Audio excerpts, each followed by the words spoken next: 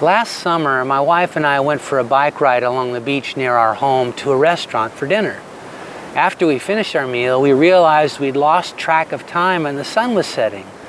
That meant we'd have to make much of the ride home in the dark, and we hadn't thought to bring headlamps or flashlights, so we found ourselves in a precarious situation.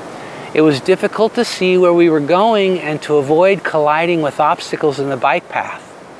After making it home, we decided that in the future, we'd stick to doing our bike riding in daylight. Jesus used a similar illustration as he spoke to the crowd in John 12:35-36.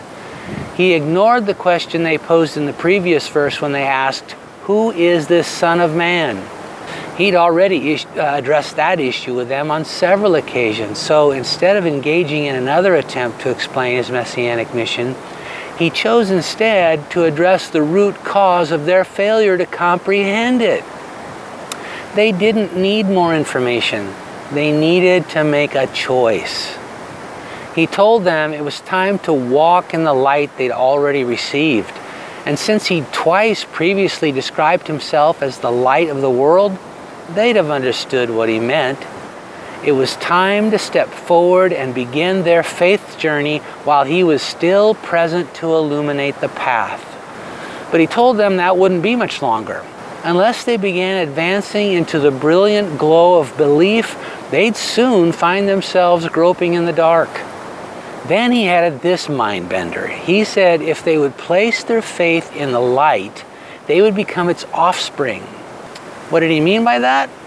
Well, again, the crowd would have understood that he was referencing himself, so they wouldn't have missed his meaning.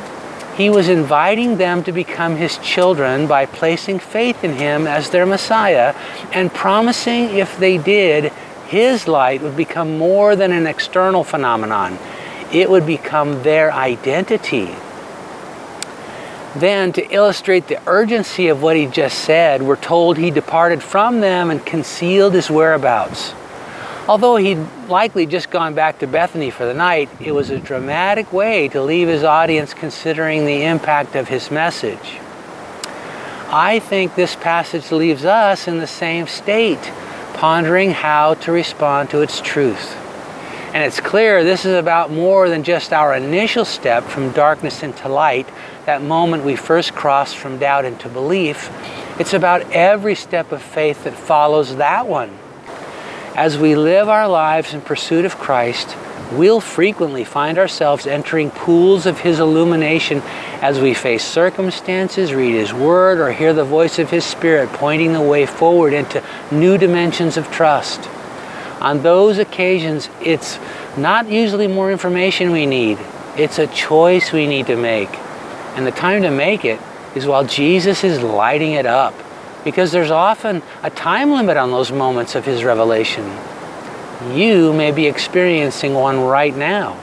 If so, I challenge you to stop hesitating and step forward with faith that the light of the world is not only with you to lead the way, but to deepen your identity as his child.